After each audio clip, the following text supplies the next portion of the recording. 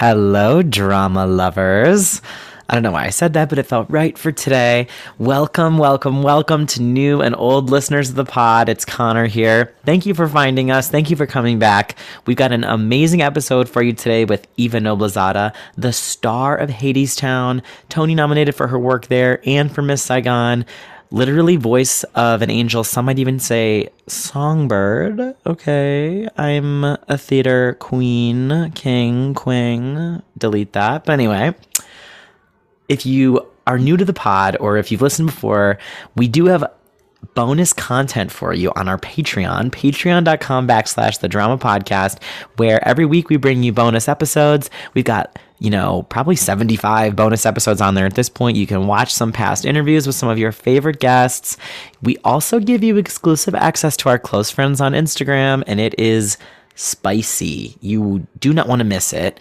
Thank you for listening to us. If you love us, go give us a review on Apple Podcasts. Go follow us there. Follow us on Spotify and also give us a review there. And spread the word. Tell all of your friends. You're going to love this episode with Eva. And if you love it, we have literally over 100 other episodes with the stars of Broadway's yesteryear and tomorrow. Okay, I'm sounding like an old-timey, like old Hollywood Turner Classic Movies host, which is maybe my next calling. But anyway, thank you. We love you. It's time for the show. Press play. Curtain up an hour in. It's time to take a spin. The shade and tea to spill. Ooh, drama. Oh, that's a tweet. Did they book? Who got nom? The option no. Oh, I'm not well. What star will we talk to today? Oh, that's a gag, honey. Say no more. Drama. Drama. Welcome to Drama, a podcast that covers theater, pop culture, love, and life. I'm Connor McDowell. And I am Dylan McDowell. Now, Connor, this episode is going to come out much later than when this actually happened, but we need to talk about the Oscar nominations. I know. Can you believe that they happened a few days ago, but it feels like it's been 100 years already? Well, especially because on the famous website, twitter.com, I feel like everything's been, rehashed and debated and discussed just beyond the pale of what we normally would be talking about. It seems like everyone actually is participating in the Oscars this year. I feel that from the general vibe, right? Like maybe it's because a lot of things are on streamers. Well, I guess they kind of were last year too. I don't know. But yeah, what do you think's going to win, like Best Picture or I don't know. I don't know because I really loved a lot of the movies. I think my favorite movie, because I'm the theater kid at heart, was West Side Story. I don't know if it'll win Best Picture, but it'd be really cool if it did. Yeah. I think my biggest snub, though, drama, was Elle Gaga being left off the list for Best Actress. Isn't that wild? I do not understand what happened. I don't get it either. People are saying on Twitter, again, I've mentioned it already, that this is like when Cher was nominated for her first Oscar, and then the second movie she was in, she was skipped over, and then the third one she came back and won for Moonstruck. So maybe this will be... Oh my God. Maybe her next movie she'll win. But granted, she has her Oscar for A Star is Born for the song, but this performance was unreal. The Oscars campaign has been legendary. Like it's just, what more could we ask for like the greatest star of our generation? Oh my God. I'm gagged by that wording. I'm so with you. I'm so with you. Yeah, that's a huge snub. What is your biggest snub? Probably like for all the nominations that Belfast got, Katrina Balfe being left off was weird to me because she was the best performance in the film, in my opinion, and she's such an empathetic performer, and she was nominated for so many things. I mean, she was kind of the lead, but they were putting her in supporting and all that stuff, but I truly don't know what happened there because for me, personally, that was the best performance in the film, other than just looking at Jamie Dornan, but... Wow. I've discussed that to death. But anyway, Dylan, we should jump in here because I am so excited about our guest today, who is also one of the greatest stars of our generation. Oh my God, you gave me chills because it's true. It's true. It's true. I know. Would you do us the honor of reading her in? Absolutely. Our guest today is a two-time Tony Award nominee for Best Performance by an Actress in a Leading Role in a Musical. The first of those nominations came with her Broadway debut as Kim in the latest revival of Miss Saigon in 2017. Her critically acclaimed portrayal also garnered her a Theatre World Award for Outstanding Broadway Debut. For the same role on the West End, she received the What's on Stage Award for Best Actress in a Musical. She also starred as Eponine in Les Miserables in London, and she's currently appearing as Eurydice in Hadestown on Broadway. Our guest received that other aforementioned Tony nomination for that, as well as won the 2020 Grammy Award for Best Musical Theater Album. Her talents go beyond the stage, as she can be seen as the lead role in Yellow Rose, an indie coming-of-age film. As a high school student in Charlotte, North Carolina, she was discovered by casting director Tara Rubin at the 2013 Jimmy Awards in New York City.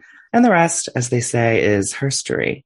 Are you gagging so? Please welcome to drama, Eva Noblezada! Thank you for having me. How are you doing today? Are you well? I'm well. It's snowing in New York. It was like 52 degrees yesterday, so I'm a bit like, whoa, what's happening? I know, it's crazy. I hadn't looked out my window yet when I woke up, but I saw on Instagram, of course, the other famous website, that it was snowing outside, and I was in shock. I didn't wear a jacket yesterday. I was still awake at 7, and I was like, oh, it's starting to snow. I do not understand. You were telling us before we hit record that you're a night owl. I do not understand how you were up until 7. We were drinking, and we have a Tempur-Pedic bed. So it was up. We were like, let's keep going. Do you watch TV like that late, or are you watching movies, or? Depends. We're currently watching Pam and Tommy, but we have to wait for each episode because life is cruel that way. I know. I'm just waiting until they all come out, and then I'm just going to do a full binge. That's really smart. How is it? It's incredible. Yeah, I love both of them. It's incredible. I think you're going to be like, oh my God, this is 50 times better than what I thought it was going to be. And it looks very good on the trailer. So. Oh yeah. I mean, I didn't even recognize, what is her name? Lily James. Lily James. I was like, for some reason, I thought it was Margot Robbie because she did I, Tonya with Sebastian Stan. Very and so true. I was like, oh yeah. She kind of sounds like her Lily sometimes, like in that movie. But they put on some tiggle bitties on her.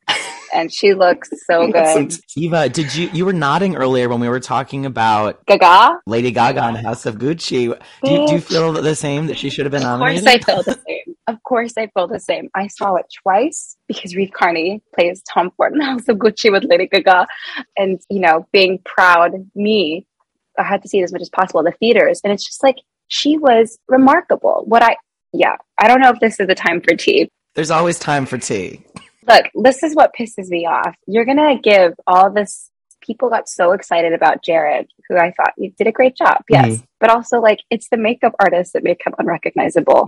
It's prosthetics, and it's, his performance is also great, but can we not make his performance all about his transformation? Like, he didn't gain the weight and do all that stuff. That's literally makeup. So and true. That should, in my opinion, that should not be considered part of performance.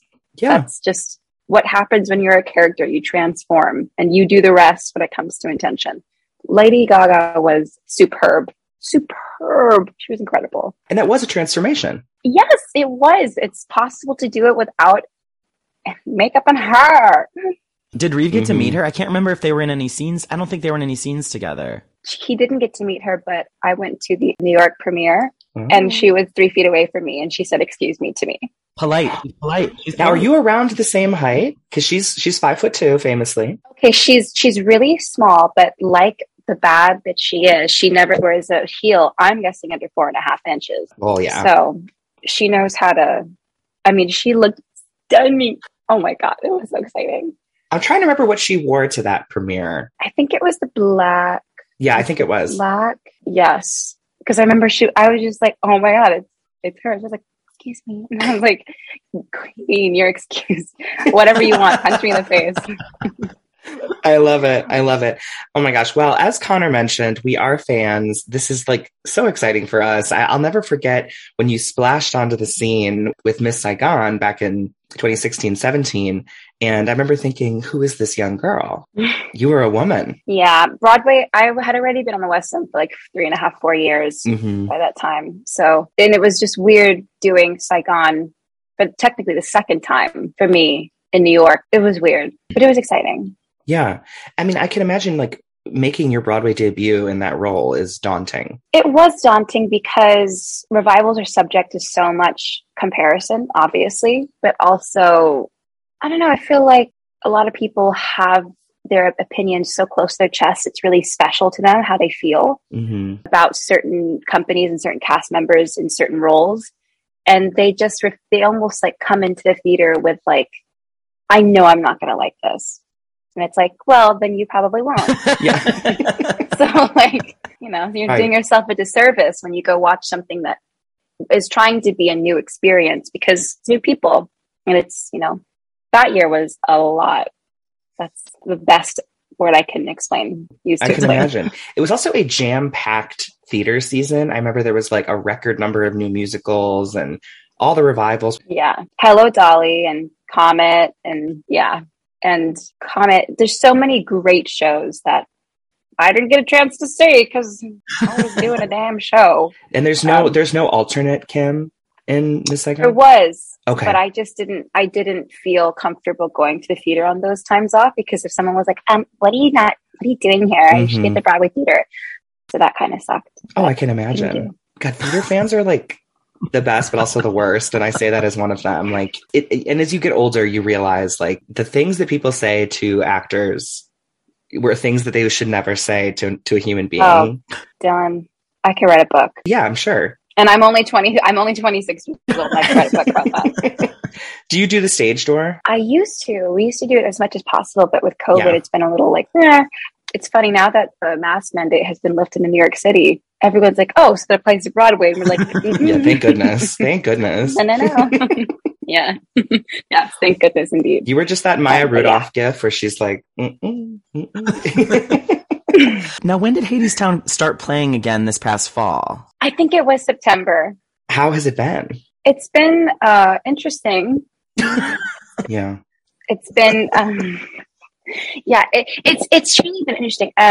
Most importantly, though, it's just great to have a job back and be able to pay rent on time. That was kind of scary. So very just blessed to be able to have a place to work and flex my muscles that I've trained for so long in a place where it's respected and appreciated. So that's wonderful. But it has been interesting.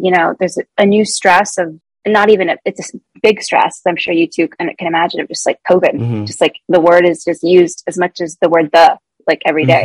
And it's really stressful. We shut down again for like a week and a half in December and a bunch of us got COVID and it was just like so weird because like you want to just be at work and you're like, this is so strange and everything shuts down again. But other than that, it's been great to just be in front of live audiences again who really missed Broadway. It's been really special. I can imagine. I mean, I'm such a Hadestown fan. I interned at New York Theater Workshop in the summer of 2016 when it was amazing. It was so new to me, but I mean, they had been working on it for so long and I'll never forget seeing it. It was like, I just moved to New York like a week before. Hadestown was the first thing I'd seen as a New Yorker. And it was just, it blew me away. And I mean, and it's gotten even better with time and as they've moved it from, Canada and weren't they on the West End as well, I think? Or Yeah, baby. We went to the National Theater. Yes. We were that is crazy. Olivier. That is unreal. Was it the same staging as Broadway at the National? Yes and no. For the most part, it was. But London had a much wider, bigger stage. And the vom, or the drum that goes down, was like 3-4 feet deeper. So there is a more grander sense of space and environment. Broadway, of course, because the stage is so small and we have to compact everything. But for the most part, like choreography was the same. A lot of my blocking changed because Orpheus and Eurydice, I'm okay. I'm absolutely fine. Don't worry about me. Orpheus and Eurydice's characters really evolved. This was I think the biggest involvement in their characters and their relationship from London to Broadway. So that kind of changed the blocking a little bit. Interesting. Oh, I'm suddenly so curious. When did Hadestown come into your life? Oh, great question. Okay. So it was literally a very beautiful, like perfect end of spring, close to summer day in 2017. And I was just getting ready to go do my matinee and I get a call from my managers and they're like, this amazing musical is at New York Theater Workshop. And of course I was like, great, I can't see it or I didn't get to see it because I'm always doing dang shows. Very, very grateful. They're really interested in you reading or looking at the part of Eurydice, and they sent me the name of the album and they were like, okay, so just listen to the music and tell me if you're interested. And so the first song I listened to was Wedding Song from the New York Theater Workshop album. And I was like, okay, hold on. And then I restarted it because it was only like 10 seconds. And I was like, wait, is this is my iPad on shuffle, or like is my phone on shuffle? Because this doesn't sound like a musical to me. And so I went back to the beginning and I listened to it and I was like, okay. And then I listened to Flowers and I was like, okay. Yeah, I was really excited because the music was so beautiful and I was so ready. Listen, I was so ready to not sing Miss Saigon. Yeah. Anything else? Give me anything else. I mean, how many years had you been doing it? Like, too long. Yeah. In 8 shows a week or 6 shows a week or whatever, it's like... Yeah, that and then Les Mis. I Give My Life For You gets old. It's like my life is already, it's it's just Miss Saigon, which is like, not that. But so I was like, immediately texted my manager back. I was like, yes, I'm doing this audition. And I had one audition, which was one of the worst auditions, I think, of my life. And it was a chemistry reading with Reeve. And I was like, I didn't put 2 and 2 together. So I walked in and I was like, Reeve Carneal. I feel like I've heard that name before. And then I walk in and I was like, oh my God, I've seen your butt. I watched Penny Dreadful. I've literally seen your butt. And I was like, oh my God. And it's a good butt. It made me really nervous. Yeah, well, yeah. It made me really nervous. And so I was looking at him and I was like, kind of looking at the director and I was like, this is a joke, right? You're wanting us to chemistry read? I literally look like a potato and this is Dorian Gray. Oh my God, stop. He was, and then looking back, he was like, I thought you didn't like me. And I was like, no. You were great. I didn't like the situation. I thought I was being pranked. So stupid. Oh my gosh. I never heard that story before. Really embarrassing. It's funny because like I have like Reeve Carney to me was separated into 2 parts of my brain. It was like he was Spider-Man and he was in the I Knew You Were Trouble Taylor Swift video. But like those 2 things never came together for me. And he just existed in both worlds in that way. Right. That's called versatility. We'll get to that tea later. I heard there's a part of this where we talk about pop culture tea, and I'm ready for this because I know exactly what I want to talk about. Oh my God, I know. When we were like doing the rundown at the beginning, you like nodded. I was like, oh, she's coming with tea. Oh, I'm ready. I read the breakdown and I was like, I'm always prepared. Get ready. So you did this chemistry read, and when you walked out of it, were you like, it's not happening? It's over? I thought that because we did Wedding Song like 2 or 3 times, just playing off each other's bodies and, just seeing what the staging would feel, just playing with each other. And then I sang Flowers, and I only sang Flowers twice. And for me, my strong suit is a sad ballad. That's all I do. And I'm very good at my job. That's the one thing that I was like, maybe. But I also was second. I think they only had 2 auditions that day. So I was able to hear the first Eurydice sing in the room. Oh. And me, my stupid ass, I'm always like, she's fierce. She got the job. I'm going to go to the bathroom and cry. She's fierce. But yeah, thankfully it worked out. Can I ask who it was? I think I know, but I don't want to put a name out there in case it wasn't her. Okay. That's fair. Whoever she was fierce. What do you think about Eurydice now after spending so much time with her? Ooh, she's taught me a lot. I hate saying that sometimes because people are like, well, that means you're bringing yourself too much into your kick. It's like, everyone's different. Shut up. Yes. She's really taught me a lot. And if anything, like, and I always said, it feels like I'm walking amongst the constellations because the vernacular surrounding the show is very epic. I mean, thus having 3 songs in the show called Epic 1, Epic 2, Epic 3. So it's very vivid dream. There's a lot of familiarity, but there's also a lot of like, whoa, what's behind this door? So it's almost like I really have to put a weight to one of my feet so that I don't just completely get swept away of even enjoying Hadestown. I have to remember, like, the second I come out, anybody got a match, I am Eurydice through and through. Even if I love her so much, my goal is, of course, you to not see any of Eva. And thankfully that's based off audience response. And, I'm pretty sure I'm doing that. I hope I am. Mm-hmm. But, oh yes. But Eurydice has definitely evolved naturally because I've evolved naturally. So there have been parts of my show that felt a little, not as smooth. So of course, over time, things get smooth and like erosion, there's a rock, and I'm getting so weirdly poetic. There's like a rock and a stream, and over time and with pressure and, over repetition, it becomes this really beautiful, smooth looking. I love rocks. Look, it's like a cool rock. It's been here for such a long time. Yeah. She definitely feels different. Like if I compared her next to my 2019 early stages, I'd be like, oh wow, same body, different vein completely. Drama. Yeah. I love that. Yeah. You've been spending a lot of time with Anais Mitchell's music because you're very poetic in the way you speak. Yes. Well, also, I think it's the trauma that opened up a whole world of how I explain and describe my life. Also, being a quintuple Pisces, I have a lot of water in me. Wow. Quintuple, I have 5 Pisces in my chart. Whoa, I'm tired. You're an artist. I'm tired. Wait, so is your birthday coming up then? Yes, the day after St. Patrick's Day, so March 18th. Nice. Okay. It's a Friday this year. Thank God. And thankfully, I have a show. No, I always have a show on my birthday, or I'm in tech. It's really exciting. It's one or the life of an actor. Yes, You'll be 27? I'll be 26. I round my age. Okay. Because I always go, how old do you think I am? Everyone's like, 21? And I'm like, no, you're wrong.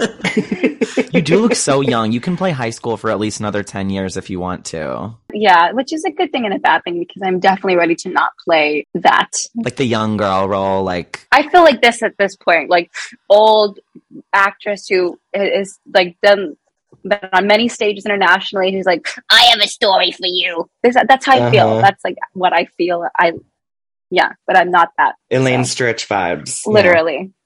Yeah. Literally. We do like to kind of go back to the beginning of your career because you have this remarkable story of being discovered at the Jimmy Awards, but obviously your love of theater probably started much sooner, or at least your love of performing. Connor, do you want to explain the Ring of Keys moment for those who are tuning in for the first time? Yes, for our first-time listeners, we've borrowed a phrase from Fun Home, and we've turned it into our own spin, where we ask people about the Ring of Keys moment, that moment of recognition where they were like, oh, I love this and I need this in my life forever. Do you feel like you had that Ring of Key in your mind's eye? Absolutely. I also love that. The second I saw that on the breakdown, I was like, oh, that's so cute. I love that so much. I loved Fun Home. I saw it in London. It was amazing. Oh. Yeah, that was so great. I did. So I always make the joke that I came out of my mother's vagina singing. And she hates that because obviously, like, why would you talk about your mother's vagina in public? But I always loved not performing, but more being in stories and being a connecting point to what was in my brain and what I saw and what other people wanted to hear. And when I was, how old was I? I think I was like 5, 6 years old. I lived in San Diego up until I was like 8. I was raised there, born there and raised. And my papa had this amazing backyard because he worked on cars. He was an electrician. He was a carpenter. He was a genius. So he had all of these tools, all of this wood, all of these just like hardware. And I remember going back there one day and being like, I'm going to make a stage. And I made a stage. I mean, this is how Filipinos do it. I was like, Papa, can I have this hammer? He's like, go ahead, be careful. At like 5, 6 years old. He's like, no one cares. Like if a little child's walking with a hammer and like 5-inch nails. So I start hammering and I make this like really rickety stage. And I employ my cousin to help me. And I'm like, we're going to put on a play. And I put out, the white plastic lawn chairs. And I was like, we're going to make a play, a performance. The people are going to come and we will be charging them. Because always I'm trying like chasing give me your money. So that was like number 1. And I remember thinking, I might perform Reflection tonight because obviously Mulan like changed my life being a real Asian girl. That was the first time I think like my mom was like, oh no, she really likes the singing thing.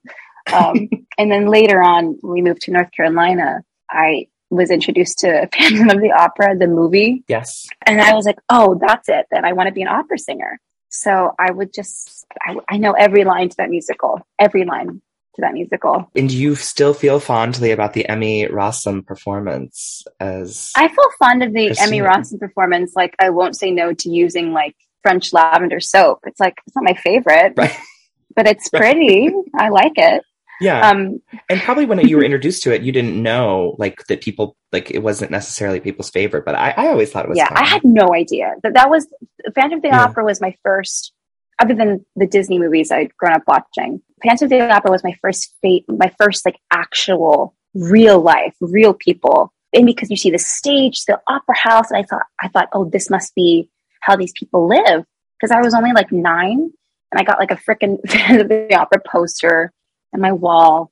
And then the more because of Phantom and because moving to North Carolina, I was around my auntie Annette, who was on Broadway. She was like, oh, okay. And then the second she found out that I wanted to be an opera singer, she was like, this is Broadway. And she showed me everything. She's kind of the reason why I'm doing what I do. Oh my gosh, that's so cool. So she was on Broadway.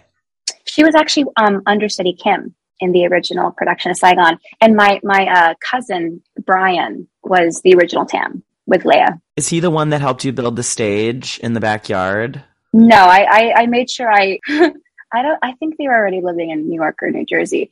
I employed a cousin who was like in diapers, and I was like, you need to get to work. We're building a stage. Get your shit together. This feels like a scene from Rugrats. Yeah, that sounds familiar. Yes. So did you sing Reflection though, that faded night? Reflection every day. And I sang Part of Your World every day. My mom, at one point, I remember we moved to North Carolina. She suffers with migraines. Bless my mom. I love her so much. I would put on this blue blanket around my shoulders and sing Wishing You Were Somewhere Here Again, maybe twice a day. And there was one day where if I were her, I would have lost my patience years ago. Opened the door and she was like, Eva, shut up. Yeah, I was always singing. I need to hear you sing that song, Wishing You Were Somehow Here Again. When can you perform it in New York? I'll get back to you in the foreseeable future. Okay. I know that you had that residency for a while at the Green Room. I still That's do. Cool. You still do? I've been selling out shows there for 5 years. Yeah. Yes. I have a show there about every month. Oh my gosh. Oh, that's so fun. What is the show like? Like, what do you do? Like, just whatever you want to say? Not Broadway, I'll tell you that. Yeah. Broadway. Sometimes I do, but it has to be chill. If you know what I mean. It can't be hyper Broadway. Love the vibe. Well, it's probably some sad ballads, as you mentioned. Always. Your favorite things things like When I Look at You from the Scarlet Pimpernel, I'll sing. I love that song. See, I knew you two would know that song. Oh, beautiful. Yeah. Yes. My boyfriend introduced us to it like a year or two ago, and it was like a big quarantine bop for us. I love how Scarlet Pimpernel is a quarantine bop. That makes you really happy. That's like deep appreciation. That's deep right there. Right. That's amazing. I'll always hold it close. Well, I'm so glad that you made that stage and that you ultimately found Phantom. Did you end up signing up for like community theater or anything like that once you were in North Carolina? I did. I went to an awesome and very low budget. And when I say low budget, I mean broke ass middle school, high school for performing arts. And the good thing about having no money, but having a lot of talent and passion in kids is that like, we're going to make it happen. Mm-hmm. And that's part of the hard work ethic that I think, the school wasn't privileged in that way. We had no money, like at all. So it was up to us and we knew that. So it was up to us to kind of band together and go, okay, we have to make this great. Everything we do has to be great. So there was a high level of perfection that needed to be hit by our bodies and what we were doing. So I learned a lot just by like banding together with these kids who were just as passionate as me about theater. The first show that I ever did was Cinderella. And I had one line. I said, why shouldn't he propose to me? The prince is giving a ball. Oh, yeah. It was the first show I did at that school. And the first regional show I did was at the Children's Theater of Charlotte.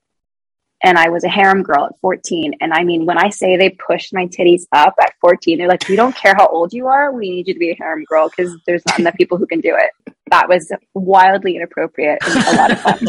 What show was that? Aladdin. Mm-hmm. I was one of the three. Oh, okay. That was your first taste of what they'll do to young women in the industry. They're like, we don't care. We're going to have you push your titties up and you're going to be a harem girl at 14. We could talk about this all day.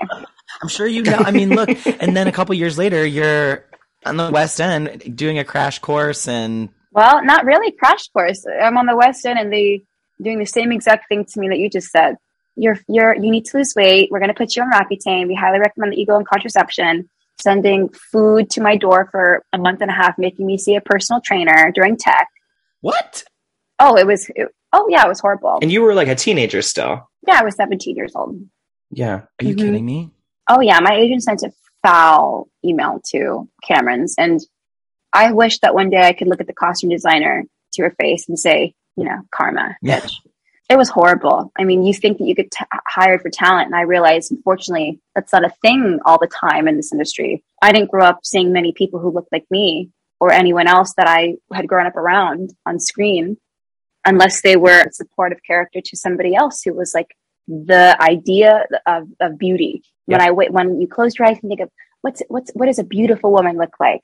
That's who I saw. So of course I can't change what I look like other than maybe losing weight and clearing up my skin. And that was the first thing they were like, you got to lose weight. So they sent food to my door, literally three meals and two snacks, in a big lunchbox for like a month during tech and previews. And didn't they have you like doing double duty too? Like you were Eponine and then you all like while you were working on. Yeah. Essentially they did was I got the role of Kim, and because Cameron was like, oh, she has no experience. Okay. So he put me into Les Mis for like I was in for like 2.5 months, and I wasn't even in the playbill. I was just like third whore to the left. But I learned the show, and I was in the show just to get used to like show schedule, show vernacular, like getting into my body. And also because it's Cameron show too. So he like can do whatever he wants.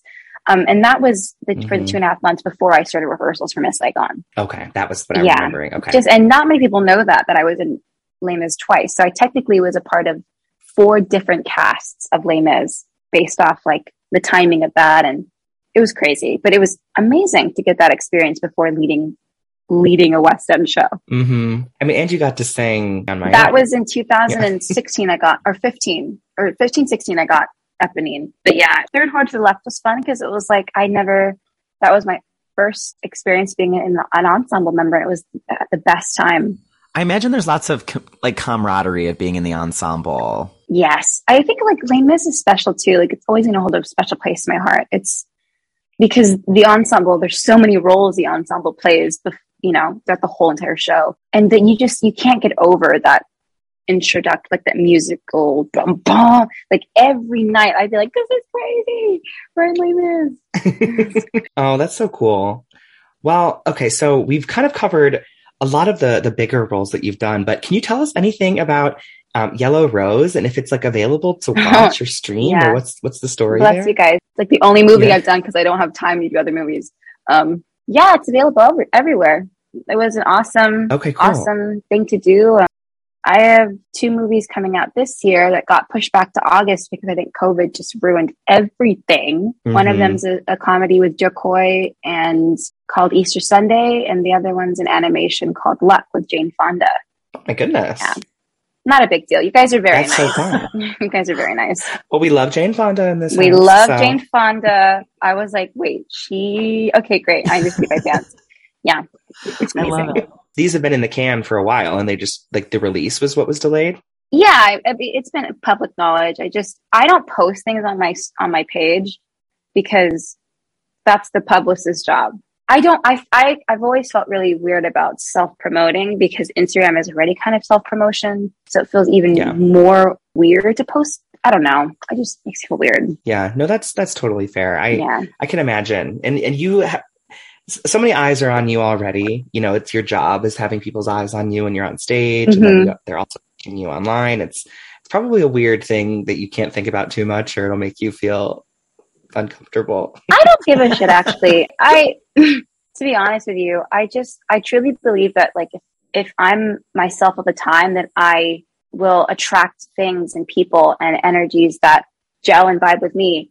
And thankfully, if I'm myself all the time, I also can see what things are not for me, and I can go next. So I think the whole thing about the self-promotion thing is just because I'm in Hadestown now, and those projects aren't coming out for like months. Like, so there's no point of me like bragging about it now, and just wait till it's like, oh yeah, this is coming out next week. Yeah. I find it interesting in your career that it seems like the shows you're in have such passionate fans. I mean, especially Hadestown, I feel like it is one of those new shows that's finally just on Broadway in the last couple of years, but it feels like it has such staying power and people are so passionate about it. I mean, I know you can't stay in it forever, but whenever you move on to the next thing, what do you feel like you would love to do next if you could choose anything? What do you feel like? Not a musical. That came out too fast. You were ready. No, but that's me being so dumb and funny, but I really, really need a break from doing this show schedule. Mm-hmm. I can't even tell you how excited I am for the next project, but also like, I love going to work. I've been doing this for so long. The only break I've ever had not doing 8 or 6 shows a week was the pandemic. And that's not a break. That's trauma for everyone. That's unemployment. Yeah. So when I say I'm tired and I'm so ready to do something else, and flex my muscles elsewhere where I'm kind of ready to do so, I very excited to see what that is. Because I'm tired. 17, that's when I started doing the schedule. So I'm tired. Yeah, you deserve a break and a real break. Maybe some traveling. Maybe somewhere. Would be great. That would be so nice. It'd be great to take Petunia to Mexico. You know, it's where she's from. Oh my! Not really. She's from Indiana. Yes, that's her ancestors. Yes, you know, her and I's ancestors will go visit. Do you still have family in North Carolina? Yes. So most of my family, if they're not in San Diego or Arizona or North Carolina or the Philippines, they're doing their thing. Those are the 4. Yeah. Okay. Do you ever get to go to any of those places to visit? Nope. Or have you? We don't get time off. Yeah. That's ridiculous. It's really just like, it's crazy. I mean, I could ask for a week off, but like, I'd rather go somewhere warm and sunny. But also, like, they don't give me and Reeve time off together because it's all about the money. Oh, I forget that. Is it fun performing like working together every night? Yeah. It's fun. It's also just like sometimes like on a 2-show day, we'll be like, oh, I feel like I'm sitting all day because, you know, I'm not Eva and he's not Reeve on stage. Yeah. But it's really nice. Right. It's a really nice sense of comfort. And I'm really grateful that he hasn't gotten tired of me yet because working together and living together, it's like, we're always with each other. I love it. I think it's the best life. Fingers crossed that he's not like, he wakes up today and he's like, what the hell am I doing? Get out of my house. Now, does he sleep longer than you? When I say yes, the capital Y yes. Yeah. I wake up a lot. Okay. Yeah. And I'm always having meetings in the morning. He doesn't schedule them like that because I don't know why. He's like a rock star. He like needs he to be, really is. Like, he genuinely is a rock star. Did you see him in Spider-Man? No. And I was either in North Carolina in high school and we didn't have the money to come up as much, or I was in London because I think it finished in 2012. I think that feels right. Oh wait, no. So I would have still been in high school. Yeah, but I didn't have the money to come up here and see him in that. But I definitely knew of his name because of the Taylor Swift video, which our dance contemporary 3 at Northwest School of the Arts did a contemporary dance to the I Knew You Were Trouble. So the universe is making connections before I can even understand. That's drama. That gives me chills. Wait, okay, speaking of drama, cool. we do like to end on a dose of drama, which is something we like to share with the listeners, a pop culture recommendation, something to rant about, rave about, maybe something you've been binging or want to tell everybody to go and see. And I'll kick mine off today because there is something I'm feeling very dramatic about, and it's on the topic of Oscar-nominated films. And in New York, I belong to this AMC A-List program where you spend like $24 a month, which I know is a lot, but you can see up to 3 movies a week at AMC theaters. And so you're kind of getting away with murder with it, honestly, because that's great. If you go see like one movie on like a Friday night, it could be like $18, $19 anyway. So 24 for as many as you want. It's great. But, you know, I'm trying to see all the films that are up for awards. I'm dying to see Parallel Mothers, Drive My Car, Worst Person in the World. And AMC is not playing any of them. And I don't understand. I'm you know, I know that I'm, like I said, getting away with murder with AMC A-List, but I'm feeling discouraged. I don't want to pay to go to another movie theater when I'm already paying for movies for the month anyway. So I'm just feeling really, really dramatic about it. And I need to see my movies. Can't you isn't that a tax write-off for both theaters? Tickets. Right. Tickets are a tax write-off for self-employed artists.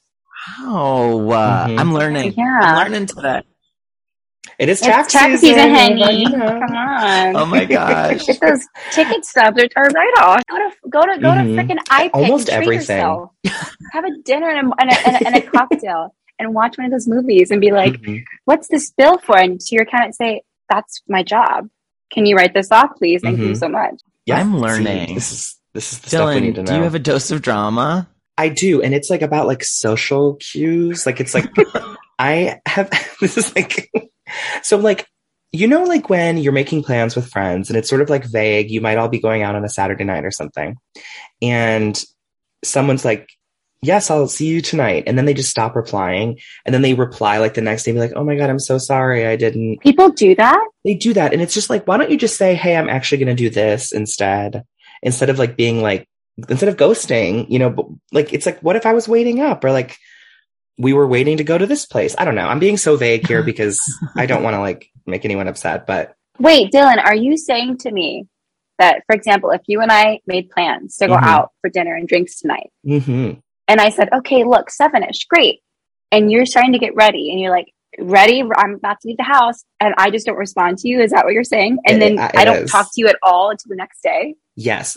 But I will say, new friend. I will say it's more so like in a group setting, like if there's like a group of people gathering. So it's not like I'm like just waiting on the one person, but it's basically what you said. That's even worse because there's more people who can and should respond.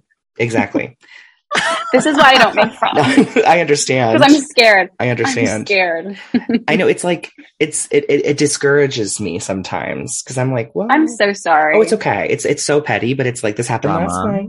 No, that's petty. Their behavior is petty. Yes. And I know this person's very anxious. And so like, it probably is not easy for them to say, hey, I've got other plans instead. But isn't there more as an anxious person myself, there's more anxiety of the apology text that I have to send the next day and cop to like being guilty about it. I don't know. Look, as someone who's very anxious, has openly talked about her anxiety and everything since the day I was born, you have to also be accountable of your actions.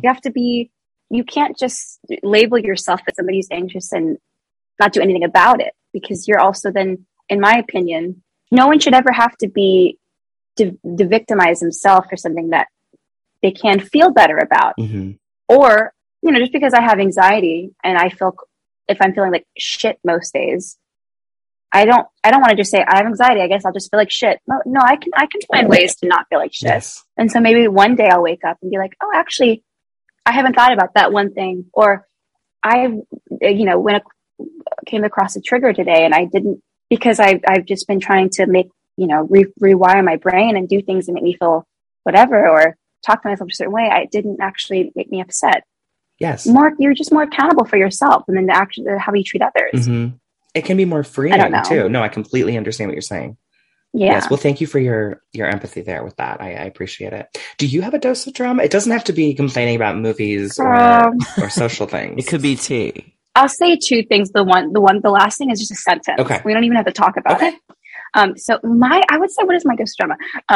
I would say, I guess on the same page as social cues, I don't like when people expect you to be someone you're not. And I guess this is just like who I am. People are like, for example, if I know I'm seeing someone who I don't particularly like, or I'm not going to be fake, or when people are like, oh, come on, like for the fans, there's a certain image. No, the fans will follow who they want to follow. And hello, they're going to talk shit about whoever they want to talk shit about. That's on them. If they want to put that energy out into their own environment, go for it. So I just like, I don't know. I'm tired of people. This is my tea, actually. Tired of people assuming something of people because social media has given so much false power to everyone. Then, all of a sudden everyone's a guru, or all of a sudden everyone's a spiritual healer. All of a sudden everyone knows everything about this one person in that situation. It's like, you don't even know how to spell restaurant. You think you know someone's life that well and the details of it? No, I was talking about myself. I still don't know how to spell restaurant. It is tricky. It's a really tricky word. But yeah, social media sometimes is too much, but it also is just a nice place to go on just to unwind and just watch stupid videos. But I hate when people are like, well, you should be doing this. It's like, you should shut up. Do you know what I mean? That part, yes. And I appreciate your authenticity with that, because I think you've come across as extremely cool and normal today. And if anyone's expecting anything different than that, then they need to go stuff it. Well, that's also kind of sad, because like, why would you not be anything but authentic? Like, how? Right. I don't know. I guess the point is like, when you are on stage, you're just, even as normal people, because we're also normal people. Like, I just think that the most powerful thing you can do is be yourself. Like, that's not on fucking Marshall's decor for nothing. With be yourself. Right. It's like, even though it's really watered down, it's true. Like, even on social media, we know everything that we're seeing is not real. It's not really real. Maybe some of it is, but like, I'm not going to go up there and post my worst picture on there and be like, happy Sunday, this is me. Well, maybe I would, but like, it's not real. So I don't know why people expect to see that same false image in person. That's more energy, I think, to like fake who you are. I don't know. I don't give a shit, but I do. I don't give a shit, but I do.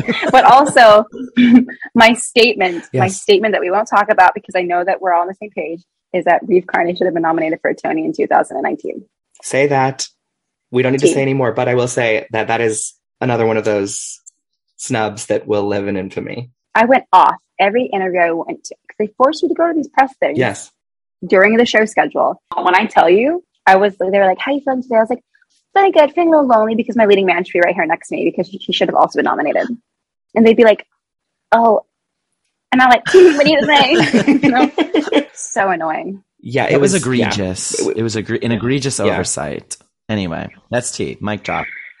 I don't think it was an oversight, but anyway. You know what's crazy is I just feel like I remember that he was nominated. You know what I mean? Like when you look back. Well, because everyone else was, you know, it was because like the people would have nominated him. Mm-hmm.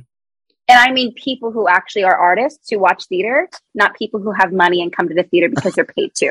Oh, sorry. Excuse me. Excuse me. Oh, sorry. Well, listen, Eva, you are a damn delight. It was so much fun just chatting with you and, you know, learning a little bit more about your career, but also about you as a human being. So thank you for your time today. Thank you both. I'm so happy to finally do this. Yeah, I know. I've been like, I want to do the podcast. Thank you so much. Of course. And I know that social media is an illusion and that it's not everything, but people should follow you because you do put out really authentic You should content. follow me. Yeah. And it's just your name on Twitter, even no Blazada. And then it's Livev.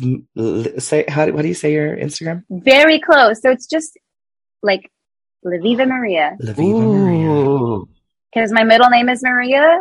So it's almost saying like live Eva Maria. I don't know. It's cute. It's cute. I've never tried to say it out loud before, but I've obviously read it. So now I appreciate it. It's amazing. It rolls off the tongue. It's like saying horchata. Yes. Maria. I need to see you in Hadestown before you're not in anymore, but we don't know when that's going to be. So anyway. We have time. I need to get a job first, and no one's hiring me.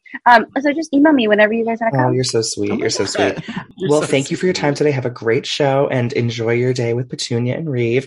And Connor, where should people follow us? Oh, well, you should follow at The Drama Podcast on Twitter and Instagram, me at Connor McDowell, and you at Dylan McDowell.